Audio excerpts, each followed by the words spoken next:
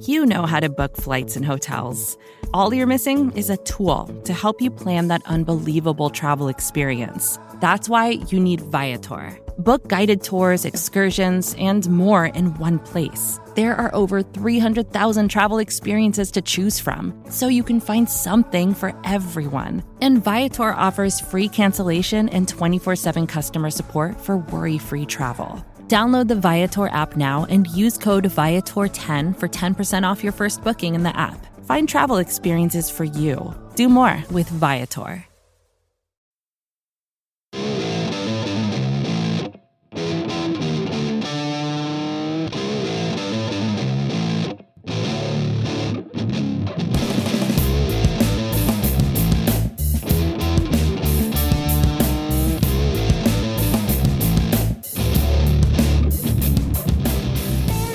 What's up, everybody, and welcome to episode 122 of the Talking Chop podcast.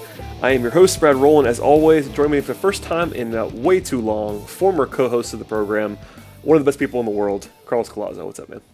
How's it going, Brad? Happy to be back, man. Thanks for having me back on. It's my pleasure. We've been trying to do this for a while. I should say, if there are any audio issues, it's on my end because I'm in the middle of nowhere, Texas, on an annual journey. In fact, we recorded, I think, 2 years ago from this exact spot that I'm currently in when you and I were doing this all the time together. But yeah, it should be fun. Hopefully this thing hangs out and the connection works for everybody. But it's nice to have you here, man. Yeah, it's great to be back. I feel like you're always on the run doing something. So we've recorded a number of interesting scenarios, and it always seems to get done somehow. So we appreciate you going the extra mile, as always, Brad. Yeah, I balked on doing a podcast from Vegas this year, so I missed a week. And, last week wasn't so much fun. I mean, the Braves aren't playing that well at the moment, I guess. I mean, at the moment it's kind of relative because they won their last game coming out of the break, started going into the break, and they won their first game coming out of the break. Then they lost today. So it's like one of those things where I feel like the podcast tenor is always probably overly linked to how they play on Sundays, which is always fun. But I mean, they haven't played a lot since the last podcast. So we could talk a little bit about what happened over the weekend. There was a rain out in between. Friday was a lot of fun though, because coming out of the gates, it was the Ronald Acuna Ozzie Albies show at the top of the lineup. Them actually being at the top of the lineup was something that I enjoyed, and then it kind of worked out perfectly because they both were running and doing crazy stuff, and then, of course, Ozzie got hurt. But, I mean, where are you at with the Braves right now in general? I know we haven't talked about the Braves a ton, you and I, because you have, of course, you're a big national guy now, so I have to pick my spots. But, I mean, how are you feeling about the Braves in general right now? I guess it's a good place to start. Yeah, well, I haven't been able to watch them as much as you have, obviously, and I'm just kind of coming off the busiest part of my schedule. But things are opening up a little bit. I'm looking forward to watching them more as the season kind of progresses. From my perspective, it's obviously really fun to see guys like Ozzie and Acuna doing what they're doing this season. Obviously, they're two dudes who we've been high on for a while, and just kind of listening to our prospect writers rave about what they're doing in the office is fun. And I think the National League East is very interesting just because of how competitive it's going to be down the wire. I mean, the Phillies obviously in the lead right now. Their rebuild coming along a little quicker than maybe people expected, similar to the Braves. The Nationals kind of scuffling, giving both those teams a chance. It's just a fun race. Unlike the American League, the National League in pretty much every division is going to be fun. And the Braves, as I'm sure you guys have talked about throughout the season, are one of the most exciting and just fun teams to watch. So I'm looking forward to watching them more. I'm shocked at how Ozzie Albies is hitting for power, and we can kind of dive into that more later in this podcast if you want to. But hopefully he gets back healthy on the field, and just watching this team kind of develop and compete at the same time is really fun. So I'm sure Atlanta fans have all been enjoying it throughout the year, and I'm looking forward to doing that more throughout the rest of the season.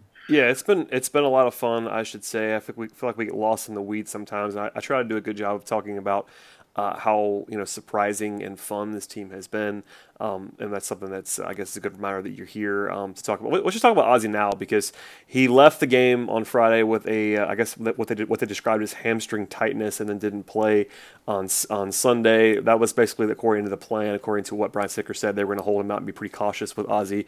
Obviously, they want to be cautious. I don't think that's necessarily a long-term thing, but hamstring, soft tissue stuff is always not fun. But I mean, you mentioned the power. I think nobody nobody in their right mind would have said 20 home runs at the All-Star break for Ozzie Albies. Even if you thought he had more power, and I will cop to the fact that I was worried about his power, and I look silly about that. But even if you thought he had more power than I thought he's going to have, no one thought he was going to have 20 home runs. So, I mean, what do you think about him as a hitter overall right now? I don't think anybody thinks he's going to be a 40 home run guy, but at the same time, like, there's a lot more pop than we kind of ever talked about. I know when you and I used to talk about Ozzie, we never thought this kind of player was going to happen.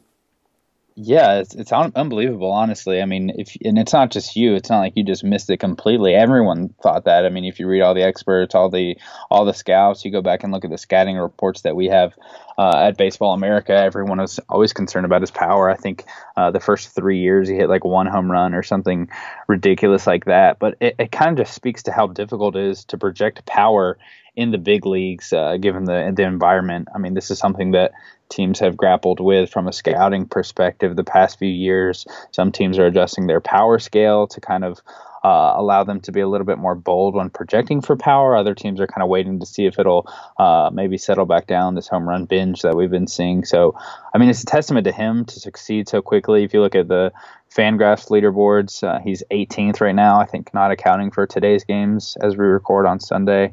But 18th in F4 as a 20-year-old, I think he is now, is very impressive. I mean, his line is very similar to what Javi Baez is doing this year. I think there's some interesting comparisons you could maybe draw with them, just with how infrequently they walk, kind of power speed combinations and defensive ability in the infield.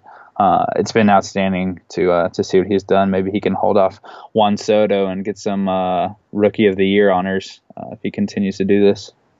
Yeah, I mean, Ozzie's been fairly ridiculous. Hopefully the hamstring injury is not more serious than anybody thinks it is. I think you mentioned, not really walking a lot. That's something I want him to do more of. Mm-hmm. I think you have to trade off something if you're going to talk about the power that he has now. Maybe that's part of it, but I do think there's probably more walks and less power in the future, ideally, from Ozzie. But if he's sitting there, I mean, now he's sitting number 2 in the lineup. I don't want to spend too much time in the lineup because we talk about that all the time. But because it feels like Ronald Acuna is now going to be the leadoff hitter for a while, which I really appreciate. Which is awesome. Those two guys being at the top of the lineup, Friday was kind of embarrassingly fun with those guys just running all over the place and producing a run immediately in the top of the first inning. I'm not necessarily thinking that's going to happen all the time, but it's not hard to get carried away when thinking about the pairing of Acuna and Albies in the 1 and 2 spots for a long, long time. And that's the way the Braves treat their number 1, 2 spots. They want speed there. I mean, I think that's pretty obvious with Brian Sticker. He wants speed there, and that's how you end up with those two guys there. Even though I guess we're talking about lineup construction. Freddie Freeman probably should be hitting second, but alas, Acuna and Albies is pretty good for me. I'm good with that. Yeah, I got to see a lot of the Braves lineup discussion on Friday. Unfortunately, I was watching a high school showcase game, so I couldn't actually watch the entire game. But it is interesting how much of a hot topic the lineup has been specifically. I don't know that I'd be too concerned about it. I guess I don't know. I actually might not know your opinions on the lineup right now. We can touch on that quickly if you want, but if you've talked about it too much, then we've done it a lot. I mean, you're by the way, and I think you're right. You're always been team. It doesn't matter that much, which I kind of agree with. But at the same time, there are certain things that just make you really mad about it. If that makes sense, like they hit. It's only because I'm reading The Shift recently, and with Russell Carlton being a psychologist and talking about kind of the mental side of the game, we can't really talk about that. That probably is the only reason I'm bringing it up. I don't really care where people hit in the lineup. Like, I'm sure Freddie loves hitting third. We actually talked about this in the office. Like, hitting third for Freddie Freeman is probably a badge of honor for him. And if he's happy to hit there, I don't think the small benefits that you could potentially get over the course of a season maybe outweigh his happiness of hitting third. It's fine. I mean, you've got 3 good hitters at the top of the order getting the most at-bats. I would be fine with it in any order, really. Yeah, and that's the way you have to think about it. I mean, I've long said there are certain things that I would change, but at the same time, Freeman is not leaving the third spot as long as he lives, I don't think, at this point in time. Especially, I mean, it would take a serious managerial conversation, and that's something that Brian Sticker's not going to have for Freeman, which I've kind of given up about that. And given the fact that Markakis has been so good hitting cleanup this year, I think he should be hitting somewhere else, but I'm okay. I'm kind of okay. I'm not talking about moving him. So it was basically in the last couple of weeks, it's come down to Ender Inciarte hitting leadoff and how silly that was. And I think I'd be very interested to know how that conversation went during the break between what I would imagine happened between Alex Anthopoulos and Brian Snicker. That's basically said, I don't know this to be true. This is not me reporting anything. I just think, if you go all the way until the All-Star break with Ender at the leadoff spot, I know he didn't play in the final game before the break, but and then you come out of the break with a different lineup construction and Ronald Acuna, who had not hit leadoff all season long. I'd imagine a conversation took place at some point that just says, all right, it's time to go with somebody else, and Acuna was that decision. So I'm good with that, honestly. But I'm, long-standing, I'm kind of with you, which is kind of funny because I talk about it, I feel like all the time, but it's not that big of a deal except for when you have a really bad hitter hitting leadoff. And I shouldn't say really bad. Agreed. I mean, he's not a really bad hitter. He's been a really bad hitter this year. In Ciarte, last year he was a league average hitter who probably looked better than that by the old school metrics with 200 hits and all that fun stuff. If he was doing what he did last year, no one would have said anything, frankly. Yeah, and I think part of it probably is because of the success he's had. And I think sometimes as fans, and I'm guilty of this too, we can tend to be a little reactionary when it's a very long season, and as a manager, you're kind of trying to keep your guys' confidence up. If you shuffle the lineup a ton based on what the guy did last week or even over a month, it's still a small sample in the big scheme of things. So I can kind of see what Snicker's going for, and he's obviously more of an old school guy, or at least has been. So it makes some sense to me. Kind of give him that period. The Braves are succeeding. Maybe you're giving up a few extra runs by not making the adjustment quicker, but it's a tough game to play between being too reactionary and not reacting enough. So it's kind of interesting, but I wouldn't get too crazy about it. No, I mean, I will now vow, as long as they don't switch back and have Ciarte hitting leadoff against left-handed pitching, I will leave us alone for a while now. I will say that. I'll make the pledge on the podcast right now. We talked about it a ton about the last month or so. I'm going to leave it alone unless something crazy happens. I guess the other big sort of lingering newsy story right now is the trade deadline, which is coming pretty quickly here. I mean, about a week and a half away, not even, from the trade deadline. And the Braves have been pretty quiet to this point. It's one of those things where I think they're going to do something. Everyone thinks they're going to do something, but they were not one of the teams that's pulled off one of these moves already in advance. There was a Baltimore Orioles rumor that hit on Sunday talking about Jonathan Scope and Dylan Bundy and Kevin Gausman. They've been linked to Zach Britton. They've been linked to a couple of different guys. Where are you at with this whole timeline thing more than anything? Like, how urgent do you think the Braves should be looking for help right now? Because we kind of know they're like a fringe playoff team at the moment, but they're really sort of arriving a year early. So where are you at just sort of philosophically with what the Braves should be doing right now? Yeah, I mean, it's pretty obvious that they're in the hunt. They've got a good chance to make the playoffs. You got to do something when you're in the position. I think you need to take advantage of it. You never know when you're going to get back here or what's going to happen. I mean, the development of these guys could go really bad. Obviously, no one thinks it's going to happen. They're set up pretty well with the talent they have in the farm and what guys have been doing this year. But whenever you have a chance, I feel like you should strike. Not to say that you need to blow the farm in some huge deal to get 2 months of Manny Machado. Not that deal was maybe as big as some people might have expected, but I think you definitely need to make a move. There are still some relievers out on the market here interesting. You mentioned Zach Britton. I think there's another guy in the Orioles, and Michael Givens, who maybe is even more interesting with the year that he's having. I definitely would expect them to do something with the bullpen. I know Mark Bowman and all the other people who cover the Braves regularly say that's a need for the team, something they're looking to acquire. I definitely think we should be seeing something. But pitching, I think is what the Braves need to be looking for. I don't know if you make a big move at the trade deadline now, but at the same time, I feel like the starting rotation, it's an area where you could improve going forward. And the long term as well. So if this is the time that you think you need to maybe jettison some of these prospects and make a move that works for the now and for the long term, maybe that could make some sense, just if the timing works for the Braves and whatever team they're looking to acquire some people. I know Chris Archer is a guy who Braves fans have seemingly been wanting to get for a number of years. If that's a pitcher you can acquire, maybe that makes some sense. But I do think that it would be a little short-sighted if you were to deal out a lot of these prospects who are developing well in the minors and very close to making an impact on the major league team for a short-term rental when you are kind of hitting this window a year earlier than you expected. I don't think you need to do anything that will shorten your window in the future. Yeah, I think and this is something I've been saying for a while, but I think if they're going to pay a premium price for a guy right now, it's going to have to be somebody that's going to be locked up long term. Like, that's why Archer makes a ton of sense. That's why other guys that have team control make sense.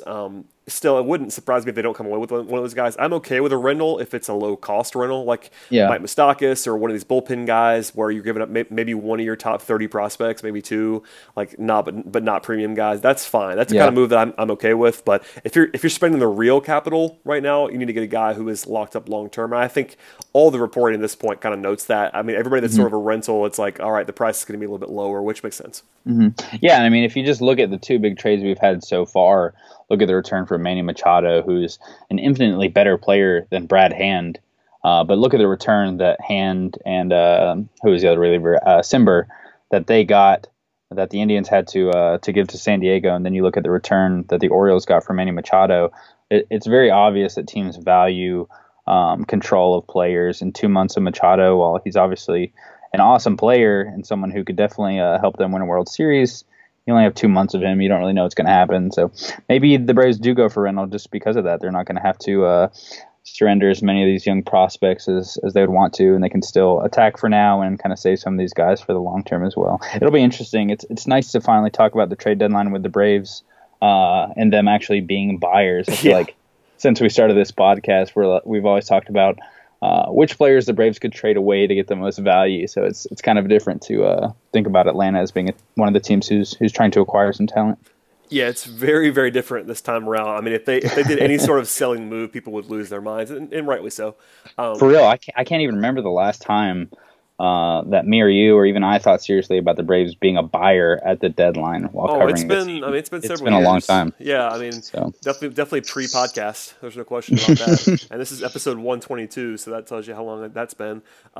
So yeah, I mean, it's definitely new ground, and I think, I mean, they're going to do something. I'm pretty confident that at some point between now and the deadline, which is, again, a week and a half, not even away, they're going to make a move. But it might be to add a depth bullpen guy, or it might be to bolster the bench. Like, it might not be this impact move.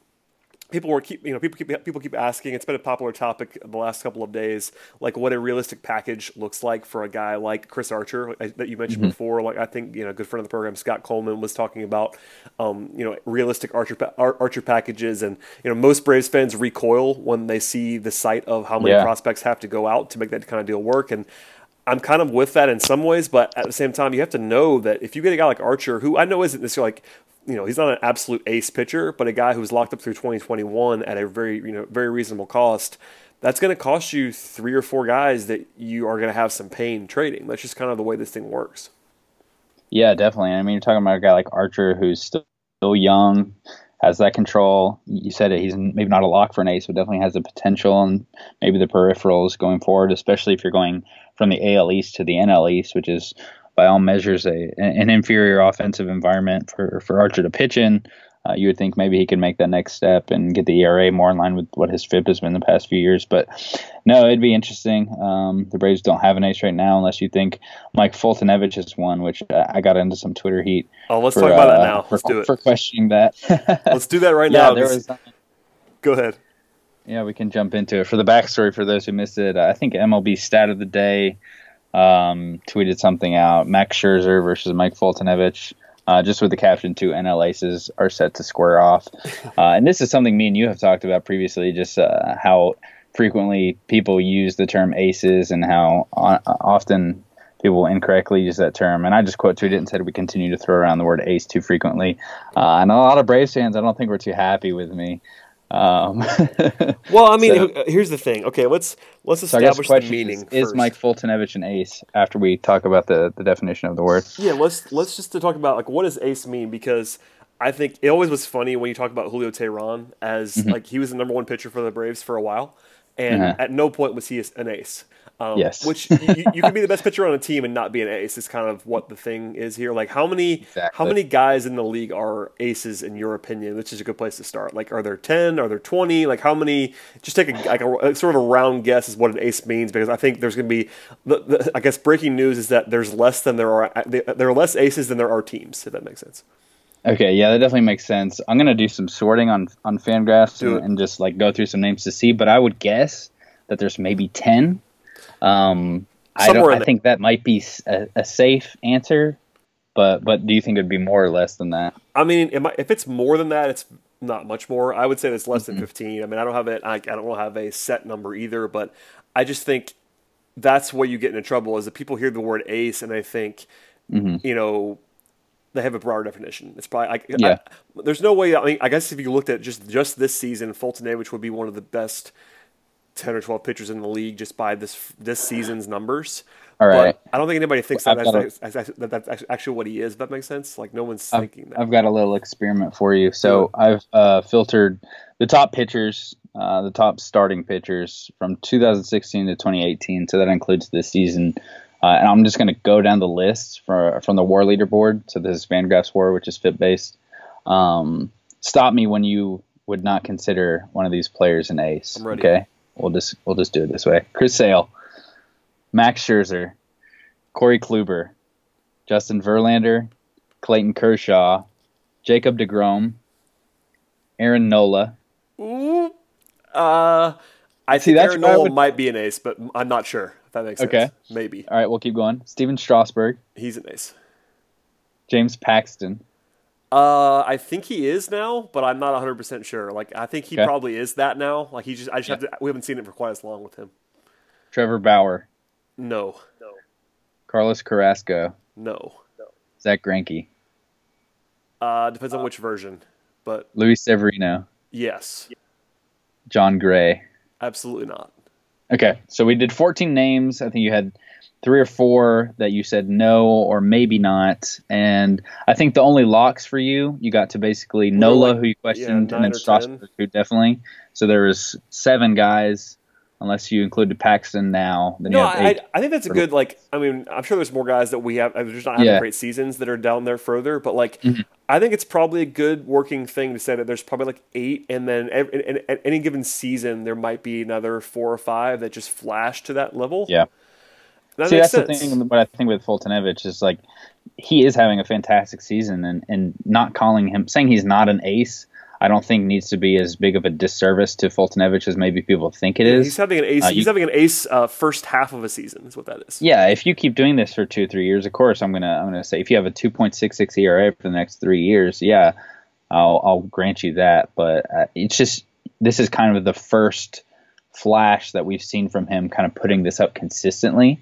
It's fantastic to see, but I would love to know if you guys think Foltynewicz is an ace. I've never even thought of him as an ace before, even with his season.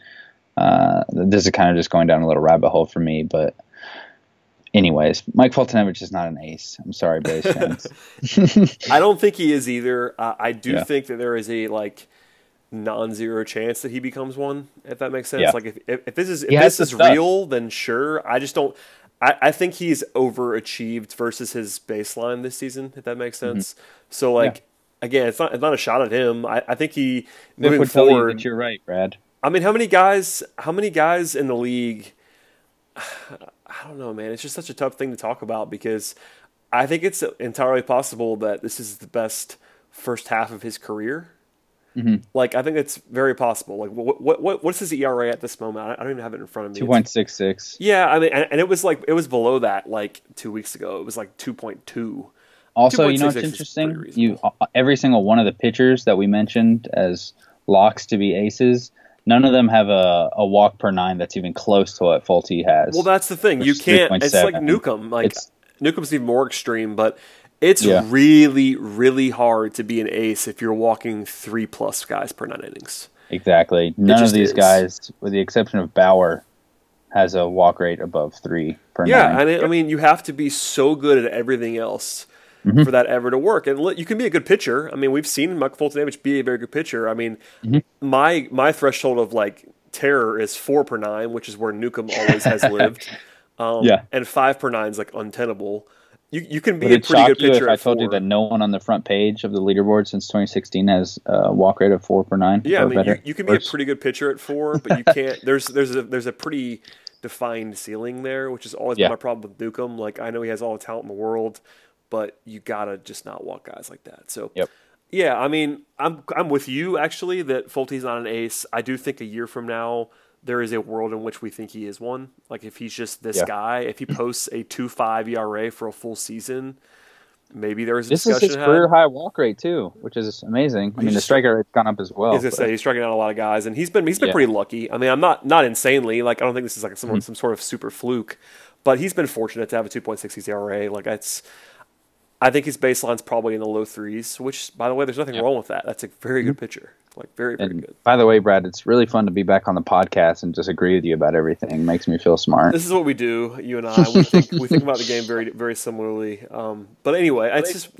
I think you're right, and apologies to everyone who yelled at Carlos on Twitter, because y'all are wrong. It's fine. It's okay. It's not as crazy as, I think we're trying to be at least down the middle. I just wanted to come back on and put some more cynicism onto the podcast. You don't need any more of that. Between me and Eric and Scott, I think we pretty much cover that. Okay, gotcha. But Glad to know that I've been really trying to go out of my way to be more positive this year because the team's good. So it's like... funny how that works, huh? My Twitter persona is always going to be negative. That's just the way that I think about sports and life. Yeah. But it's been a fun season, so I've been trying to at least every once in a while keep it light when I'm not ranting about Ender hitting leadoff. Everything's fine. Okay, I wanted to ask you briefly about Dansby before we get into some prospect stuff, because we talked about Dansby off and on the pod, but I haven't talked to you about Dansby. So it's a hot topic. He's not hit the ball well this year. I mean, we're looking at his numbers. He had a very, very nice start to the season. He's cooled off since then. The defense has been really, really good this year, which is encouraging and allows him to not be a guy who's killing you, even though he's not been a good hitter this year. But people are starting to worry louder and louder now about his bat. So what do you think Dansby is as a hitter? It's a really impossible question because we have so much data right now that says he's not very good, but the talent is so good that it's also too early to give up on him. So I don't know. It's tough.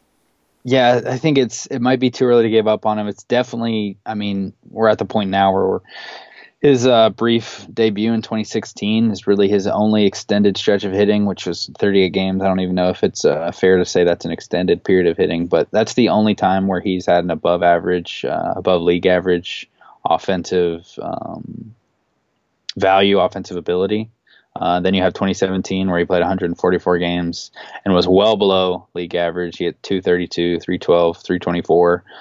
Those are not good numbers, and he was not as good a defender by at least the metrics that year.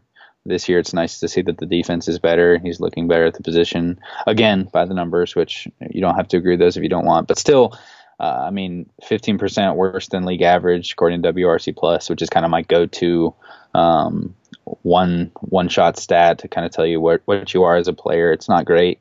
It's nice to see the power up a little bit more. But his average is still pretty low for a 320 BABIP. The strikeout and walk rates, they're not great. 24% strikeout rate, 7% walk rate. It's possible that he's just never going to be a league average hitter. I mean, that's what the numbers would suggest at this point. I don't know how long you continue to wait and kind of see if he can make the adjustment. He's still fairly young, 24 years old. We're getting to the point where you kind of have to either do something or, I don't know. I don't want to be too critical because you look at Andrelton Simmons, and obviously they're very different players, but Simmons struggled with the bat for a long time. Then after going to Los Angeles, seemed to make an adjustment and has become a quite capable hitter. So you definitely can't give up on him, but it's very concerning. Yeah, I mean, that's kind of where I am as well. Like, I think it was, I can't remember who it was. I think it was maybe, I'm forgetting. So my apologies to whoever said this, but someone was talking about this on Twitter this week about how Dansby, one of the encouraging things about Dansby is that he can still hit fastballs very well. Like, he's not a guy who you worry about against fastballs. It's really just like pitch selection. And like, he doesn't have this great power, but you see it when it happens. Like, there is some power in there. So I'm kind of with you. I think that, expectation-wise now, you have to temper it. It's just like we've seen so much data now that you can't assume he's going to be a good hitter at this point. Like, it's still a possible outcome, but for me, he doesn't have to be one because of his glove at a premium spot like that. If he's just a 90 WRC plus guy, that's a guy you're okay with. Which he has not been. Which he hasn't been. That's the thing. Brad. Like, I think it's was he 78 or 80 somewhere in there for 2+ this years? Year he's 85, and then 2017 he was like in the 60s. Yeah, and I mean, because of his glove, especially this year, if this year's glove is real, he could be like a 2.5 win player with this bat, and that's still a useful guy. But at the same time, you're in a spot where he has to be your worst hitter, probably. If this is a situation where you want to be a title contender and Dansby is just this guy, he needs to be your worst hitter, which he currently is not because they have Ender as well. I think you're in a tough spot if you want to be a World Series contender with a lineup that has both this current version of Dansby Swanson and this current version of Ender Inciarte. I think both guys are a little bit better than this. I mean, we saw Ender be basically a league average guy for 2 years before this. I think he's probably closer to that than the guy who he's been this year. Dansby the same thing, but it's just tough. Like, again, there's a way to talk about it. I mean, I think I'm still higher on Dansby than a lot of people because of the glove at shortstop and his legs, and like he adds value on the base pass. Like, there's stuff that you can like about Dansby Swanson, but at the end of the day, he needs to be a better hitter than this. It's tough to sell. Yeah. What's also concerning is if you pull up the StatCast numbers and if you believe in expected weighted on base average, which I don't know if you talk about this a lot, but I've bought into it a little bit. The expected, it's not like he's gotten unlucky or anything. If you look at his expected numbers for StatCast, they expect him to have a 287 WOBA right now in 2018, which is not ideal. So kind of looking into those numbers, it's not encouraging as well. Average exit velo around 88. I mean, he's not going to be an elite hitter. No, that's kind of out the window at this point. I think there was more hope with that. Kind of when he was closer to being the number one pick in the draft, kind of coming up. Like, oh, he's got this excellent barrel control with a chance for some pop. I mean, he used to be compared to Alex Bregman, and the difference in those two players right now is pretty vast. Yeah, and we'll see. By the way, that's what we thought he was going to be. But I think there's this gap between like he's a bust, quote unquote, and like that's when you're number one, it's so much harder for you too, because when you're the number one pick, that people. So it's tough to do that because like, I mean, it's just sort of a sliding scale. Like because he's been he's the number one overall pick. I think at this point it would be a stunner to everyone if he quote lives up to that. Just because I think if people assume when you're the number one pick that you're going to be this plus hitter. And I'm not sure that's what's going to happen. But even then, like, I don't think Dansby was a traditional number one pick either. Like, he wasn't ever. I don't think he ever had the offensive upside that people will associate with a number one pick. You know what I mean? Yeah, I would have to go back and look and see to have more of a feel for. Well, I just think in general, like, if you asked a casual fan what the number one pick looks like, I don't think anybody even thought he was going to be that. I think the optimistic side for Dansby was like a Jeter-like hitter. Like a prime Jeter, like, which is an awesome player, and obviously a superstar player, but that's not a guy. I mean, I guess maybe Jeter had like one season where he was like a legitimate, like super duper offensive star, if that makes sense. The rest of the time, he was a high average guy with like pretty solid power. I think people thought Dansby was going to be a 300 hitter with like 10 to 15 home runs, and that's a really good player, but that's not like a 40 homer slugger shortstop. Like, he was never going to be Carlos Correa, if that makes sense. Yeah, definitely. I don't know. It's really tough. The number one pick, I wish he was the number 4 pick in the draft. It'd be so much easier to talk about him, honestly. It would be a lot more. It'd be interesting to see kind of how the narrative around Swanson developed if he was not the number one pick, and kind of how he's going to be affected by that just because he is. So. I actually think he's weirdly gotten at least a little bit of a pass this year because of Ender. I think if Ender had been better, people would latch on to Dansby as like the bad hitter in the lineup. I think also because of Acuna and Albies. Well, that helps too. Yeah, I mean, it helps that they're winning. Like if they were struggling and Dansby was doing this and Ender wasn't so bad, it would be really easy to latch on there. And I think people have noticed about how good his defense has been. I think at shortstop is like the one position where even a casual fan understands that defense matters so much. Yep. Like, as you think about guys who, I mean, everybody always loved Andrelton, and like he couldn't hit in the Braves lineup. So people just realize that shortstop defense matters. They'll ignore outfield defense or ignore, but shortstop, it's like the one spot where even a casual fan's like, cool defense. I'm signing me up. Which is fair. Yeah, good points. So, I mean, hopefully that holds over. I still think I see more from his bat, but I think league average would be a huge win. Yeah, I've gotten increasingly like I don't think I'm much of a believer anymore. Sorry, it's probably because I haven't seen him as much. No, I think that's reasonable. I mean, look, we've got 1,000+ plate appearances of this. Like, there's reason to believe he's just going to be this hitter, and that's again, he can be a major league starter for a long time at shortstop as long as he plays defense like this with this bat. but it's Yep. not going to be this inspiring piece either. So For sure. all right, let's move on to some young guys. I guess Dansby's pretty young too, but some young guys 24. Before I let you get out of here. Our TC guys came out with our top 30 list. I know you were talking about this offline. I think Baseball America came out with their top 10 list midseason as well. Do you have any hot prospect takes? Non-draft. We'll save draft for the end because that's your expertise. At this point in time. But any guys who were not in the 2018 draft class that you want to fire some takes on? Because I know our mutual son Tukey has been fantastic this year. Yeah, I'm glad you brought Tukey up. That's the guy I was going to bring up. I mean, I feel like me and you have, and a lot of Braves fans. I mean, he's always been an exciting player, so it's not like we're the only guys who are talking about him. But we've specifically pointed him out as kind of our favorite guy in the system. And he's had such a long road. What it feels like, I mean, he's been on the radar for several years now, which in prospect time gets a little wonky. Talking about guys kind of being on the radar for a while, but it's so nice to see him taking the steps forward to kind of hone in that command and continue to have you believe that he can be a starter with this kind of stuff. So this season is just fantastic. I love how aggressive the Talking Chop guys were with ranking him. Where did they actually end up putting him? Top 5, I believe. I think he's number 2. Yeah, he's He's up there. We don't have him quite as high. We have him at number 10. JJ Cooper is in charge of the midseason update for the Braves for Baseball America. If you guys haven't seen that, definitely check it out. I think there's a bundled discount you can get for a subscription. So a lot of good information there. We got some rising and falling guys as well.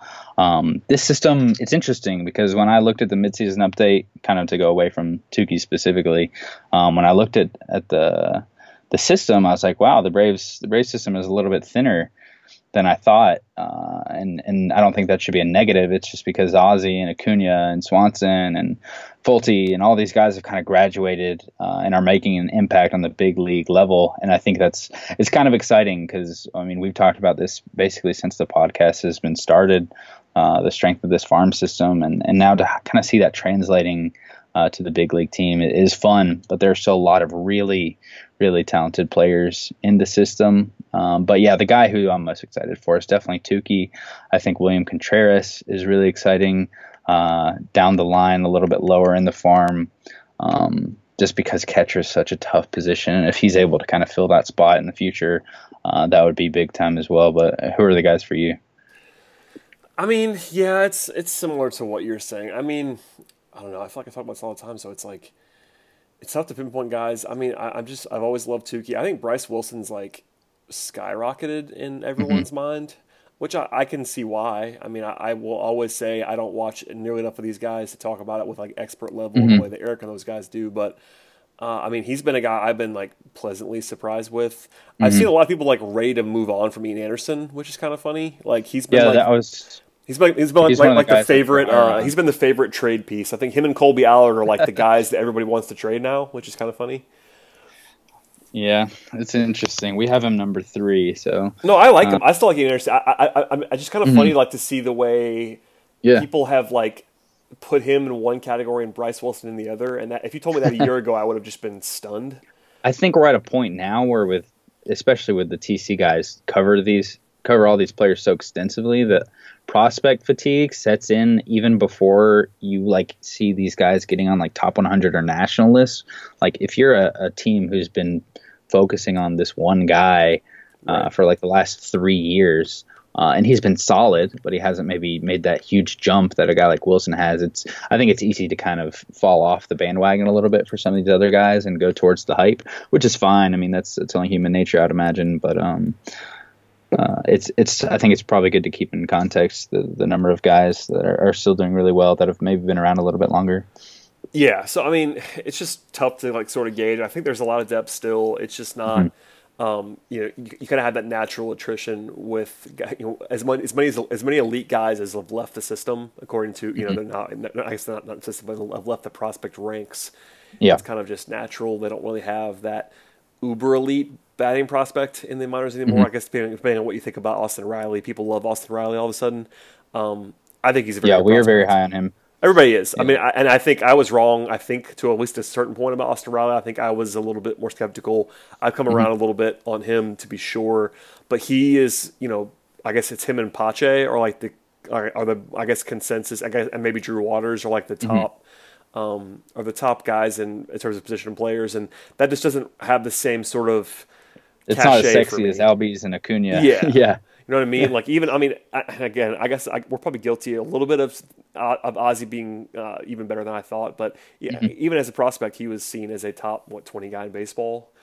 So and I'm not sure Austin Riley's ever to get there, and Pache maybe and all that stuff. He's pushing closer. I will tell you that. Check out the top 100 list. Our midseason update. Continue to plug that. He's Please pretty plug high. anything you like. You're a professional at this point. I'm just a lowly amateur podcast host. Oh, please. No, but yeah, it's interesting to see that, and the pitching depth is still kind of silly. There's just so many guys. I mean, if you can seriously put out a prospect list as you guys have done with Tukey at 10 in a system, it's like pretty outrageous. His stuff is so silly. Yes, for sure. The Marlins would take that in a heartbeat. Oh yeah, I mean they would love to have two of these guys. Would be great. No, it's just fun. I mean, I don't want to talk too much about it, but I do want to ask you about the rookies though, like the immediately drafted guys, I should say, because that is your that's your baby these days is the MLB draft. So. Before we get to the actual guys who have done so far, what did you think of the draft from a Braves perspective? Because you and I talked about this offline, but I never talked about this on the podcast. Of course, Carter Stewart is the biggest weirdness there with not signing him. But what was your overall takeaway from the class itself? I mean, for the Braves specifically, I thought before the signing deadline, I thought they hit it out of the park. I mean, if you look at where we have basically all their top 10 round guys and even several guys further down in the draft, like C.J. Alexander, basically all those guys we had ranked higher than the pick where the Braves selected them. I mean, obviously that doesn't mean all these are going to be wins. It's 500 players we were ranking, so things can get a little wonky. But at least from how we stacked up the players before the draft, the Braves did very well to get a guy like Tristan Beck. Where they did in the draft, to get a guy like Trey Riley later on is very impressive. Their class, I like most of these guys. Grayson Janista, he's interesting. I like the class as a whole. I think I like the strategy there. I mean, going for a high school guy with the first pick and then kind of stacking with college guys, especially considering the farm the Braves already have. I kind of liked that mentality. Obviously, Carter Stewart not signing throws a wrinkle into things. I'm curious as to what you thought, because I actually haven't talked with you much about Carter Stewart not signing in the aftermath. I don't know where you stand on this, but I'm curious. I mean, it's a weird spot. I mean, I will always say I don't know much about it. I wasn't following it as closely as Eric and Matt were. I guess I asked Eric about it a little bit. I mean, it's a situation where if the injury was worse than they thought, I get it. I wish Carter Stewart the best. Like, I hope he succeeds and makes the right decision by turning down whatever the Braves offered him. I guess it was like $2 million or something like that. A lot less, which I understand the gamble that he's making there. That's life-changing money, but at the same time, if he feels like he's going to be the same guy he was, that's not enough money. So I get it. It hurts the Braves short term, but they get another pick. It's not like this thing goes away. If this was a different, I mean, as someone who covers basketball exclusively a lot and football a lot, if that was something like that happened in basketball where you just like lost the top 10 pick, it'd be like the end of the world. But if you get, I mean, basically you get it back and you assume that you're going to get a similar talent maybe next year, it's fine. I mean, it's from the Braves' perspective, I totally get it. From his perspective, I totally get it. So I don't really have a hot take on it other than it's unfortunate, to be sure, because I was pretty excited about him, and everything I'd heard from you and Eric and everybody else was pretty positive. But if there's something there that people that they didn't know about ahead of time, I totally get it. And by the way, can we just get these guys medicals before the draft? Like, can we just have that happen? I mean, this is the issue. I mean, that's my basketballness coming through. Like, I was like, wait, they don't have these guys medicals before the draft? That's insane. Why? Yeah, I mean, a lot of teams will not even take a guy if they don't have the MRI. I mean, the top pitchers have the option to get that. Of course, MRI. Why would it? Why would you don't they? Have to. So yeah, from a team perspective. Yeah, my thing is like, it just seems insane to me. And I get baseball is different because you're dealing with high school guys and JUCO guys and all this stuff. Whereas basketball, like you can have a combine with 100 guys at it and basically cover everybody. In baseball, that's obviously not possible. So I totally get that aspect. But man, it seems insane that you would draft someone in the top 10 without knowing what their medicals are. Exactly. So it's a bummer. Definitely things change from what the Braves are expecting and what the risk situation actually seemed to be. And I think from a team perspective, it's easy to kind of bang on the team if they don't sign the guy. But if you look at some of the players in the past, especially pitchers who teams have passed up with physical questions or issues, it's a pretty good look for the teams. I mean, Brady Aiken is the biggest example. I mean, the Astros got a lot of flack for not signing Aiken when they drafted him several years ago, but I mean, if you're doing that move in hindsight, every team would have done exactly what the Astros did.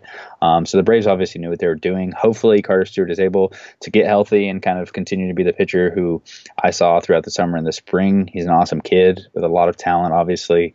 And his curveball is more fun to watch than Tukey's, which is high praise from me. So hopefully things go well for him. But no, a couple other guys I want to touch on real quick, and then we can get out of here. I won't take all your time. But CJ Alexander, I brought up briefly. He's off to an insane start for a 20th round guy. He's hitting like close to 400, 391, 468, 565 with 3 doubles and 5 triples in 24 games. That's insane.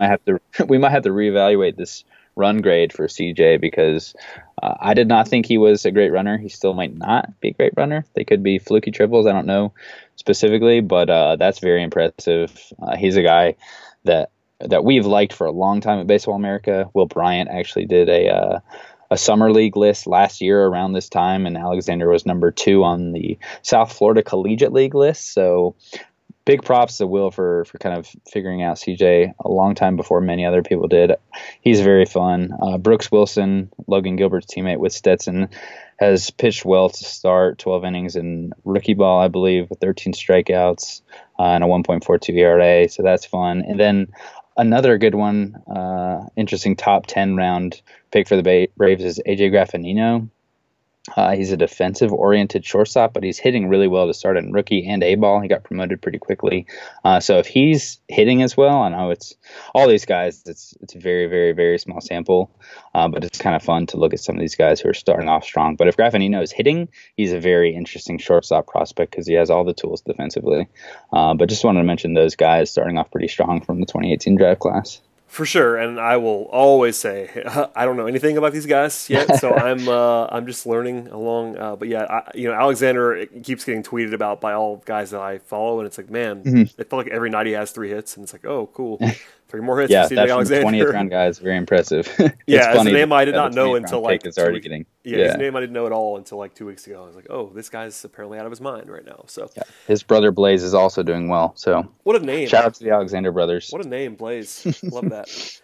I knew a Blaze actually as a kid who was a baseball player, and he's not. Yeah, I feel like it's getting pretty popular, especially in baseball. There's a Blaze Jordan who's like a 2021 or something who's apparently a stud. So we'll see. Apparently that's only for baseball players, though. If your name is Blaze, you will play baseball, and you have to the end of exactly. The world on that. All right, we've probably done enough for now. I think you already plugged Baseball America a little bit, but please plug your stuff, man. I always appreciate when you come talk about the Braves, but you're, as I mentioned before, you're a big national guy now, so please sell yourself to the people.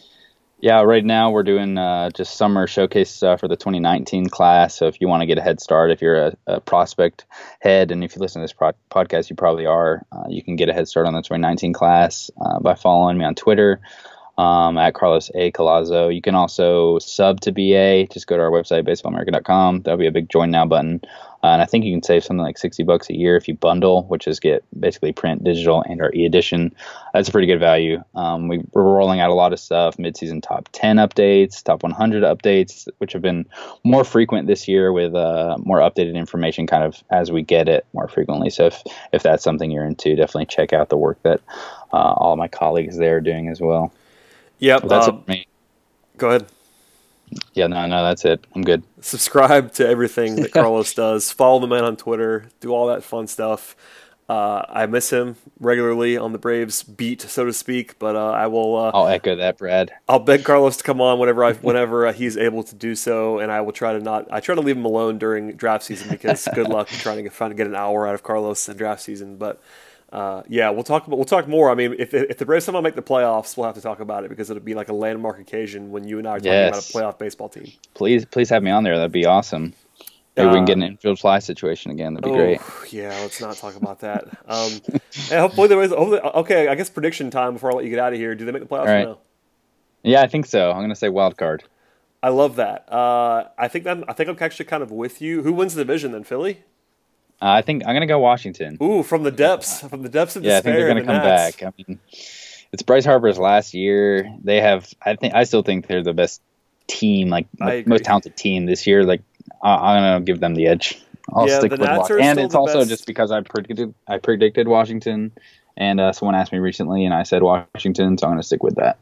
Just be stubborn. I think they're still the best team, too. They do have to make up the ground, and as a result of that, the systems are finally not making them the favorite to win the NL East for the first time, like all season long. They were still the favorite all the way, and now they're kind of not.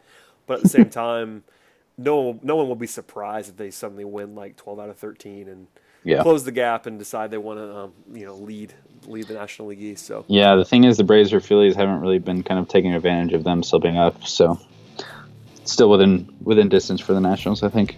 For sure. And a long ways to go. So. Yep. Well, thank you, man, for joining me as always, Carlos. Again, please follow that man everywhere: Twitter, Baseball America, all that fun stuff. Thanks again, man. We'll talk very, very soon. Awesome. Thanks, Brad. Appreciate it. As for everybody else, please subscribe to the podcast. I'll be back home by the time we do this podcast next week, so hopefully it will sound a little bit better. And until then, subscribe to that fun stuff, and we'll see you guys in about a week.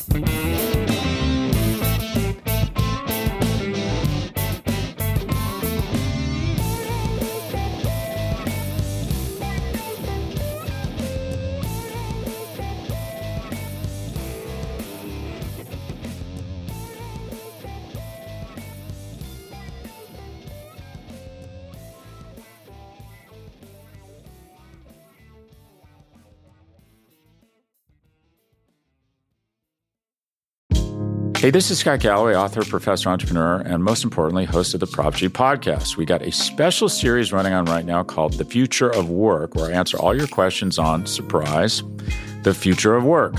Questions including, what are we missing when we work remotely? Or how do we handle work-life balance when a major opportunity comes knocking? From the provocative to the technical, we're offering insights you won't want to miss. So tune in to The Future of Work, a Prop G Pod special sponsored by Canva. You can find it on the Prop G Pod wherever you get your podcasts.